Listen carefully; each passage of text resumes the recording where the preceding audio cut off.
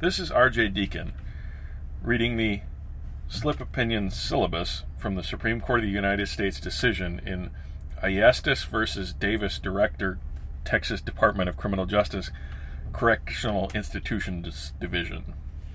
Certiorari to the United States Court of Appeals for the Fifth Circuit. Argued October 30th, 2017. Decided March 21st, 2018. Petitioner Ayestis was convicted of murder and sentenced to death in a Texas state court. He secured new counsel, but his conviction and sentence were affirmed on appeal. A third legal team sought unsuccessfully state habeas relief, claiming trial-level ineffective assistance of counsel, but not counsel's failure to investigate petitioner's mental health and alcohol and drug abuse during the trial's penalty phase.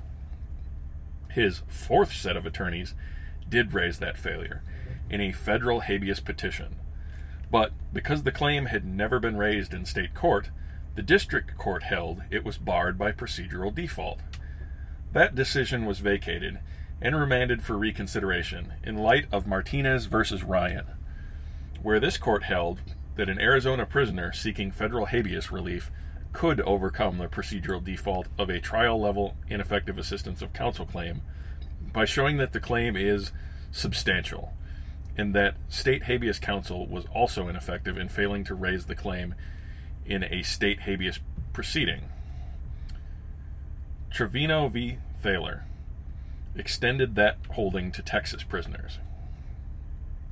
Petitioner filed an ex parte motion, asking the district court for funding to develop his claim that both his trial and state habeas counsel were ineffective, relying on 18 U.S.C. 3599F, which provides in relevant part that a district court may authorize funding for investigative, expert, or other services reasonably necessary for the representation of the defendant.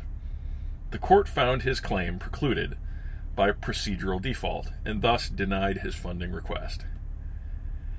The Fifth Circuit also rejected the funding claim under its precedent that 3599F funding applicant must show he has a substantial need for investigative or other services, and that funding may be denied when an applicant fails to present a viable constitutional claim that is not procedurally barred. The Supreme Court held the district court's denial of petitioner's funding request was a judicial decision and subject to appellate review under the standard jurisdictional provisions. Title 28 U.S.C. 1291, 2253, and 1254 confer jurisdiction to review decisions made by a district court in a judicial capacity. Administrative decisions, e.g., about facilities, personnel, equipment, supplies, and rules of procedure, are not subject to this court's review. See Hone v. United States. But the district court ruling here does not remotely resemble such decisions. Petitioner's request was made by motion in his federal habeas proceeding, which is indisputably a judicial proceeding, and resolution of the funding question requires the application of a legal standard, that is, whether the funding is reasonably necessary for effective representation. That demands an evaluation of petitioner's prospects of obtaining habeas relief. Respondents' arguments in support of her claim that 3599's funding requests are non-adversarial and administrative are unpersuasive. First, that the request can be decided ex parte does not make the proceeding non-adversarial. The habeas proceeding here was clearly adversarial, and petitioner and respondent plainly have adverse interests on the funding question, and have therefore squared off as adversaries. The mere fact that a 3599 funding request may sometimes be made ex parte is thus hardly dispositive. Second, nothing in 3599 even hints that the funding decisions may be revised by the Director of Administrative Office of the courts. The lower court cases that appear to have accepted the Administrative Office review of certain Criminal Justice Act payments even if a proper interpretation of the CJA are inapposite. Finally, the fact that 3599G2 requires funding in excess of the generally applicable statutory cap to be approved by the circuit's chief judge or another designated circuit judge, instead of by a panel of 3, does not make the proceeding administrative. If Congress wishes to make certain rulings reviewable by a single circuit judge, the Constitution does not stand in the way. The Fifth Circuit did not apply the correct legal standard in affirming the denial of the petitioner's funding request. Section 3599 authorizes funding for reasonably necessary services of experts, investigators, and the like. But the Fifth Circuit's requirement that applicants show a substantial need for the services is arguably more demanding. Section 3599 appears to use the term necessary to mean something less than essential, because it makes little sense to refer to something as being reasonably essential.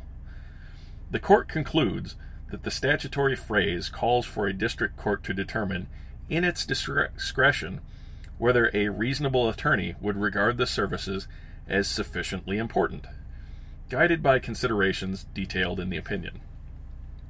The term substantial in the Fifth Circuit's test, however, suggests a heavier burden, and that court exacerbated the difference by also requiring a funding applicant to present a viable constitutional claim that is not procedurally barred.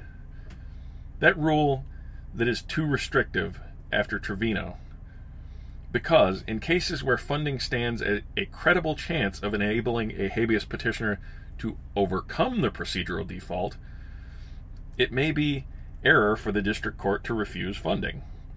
That being said, district courts were given broad discretion in assessing funding requests when Congress changed the phrase "shall authorize" in 3599's predecessor statute to "may authorize" in 3599F.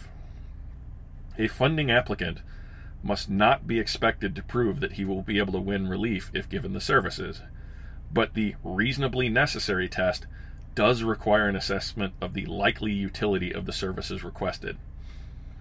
Respondents' alternative ground for affirmance, that funding is never reasonably necessary, where a habeas petitioner seeks to present a procedurally defaulted ineffective assistance of trial counsel claim, that depends on the facts outside of the state court record, remains open for the Fifth Circuit to consider on remand. Vacated and remanded. Justice Alito delivered the opinion for a unanimous court. Justice Sotomayor filed a concurring opinion, in which Justice Ginsburg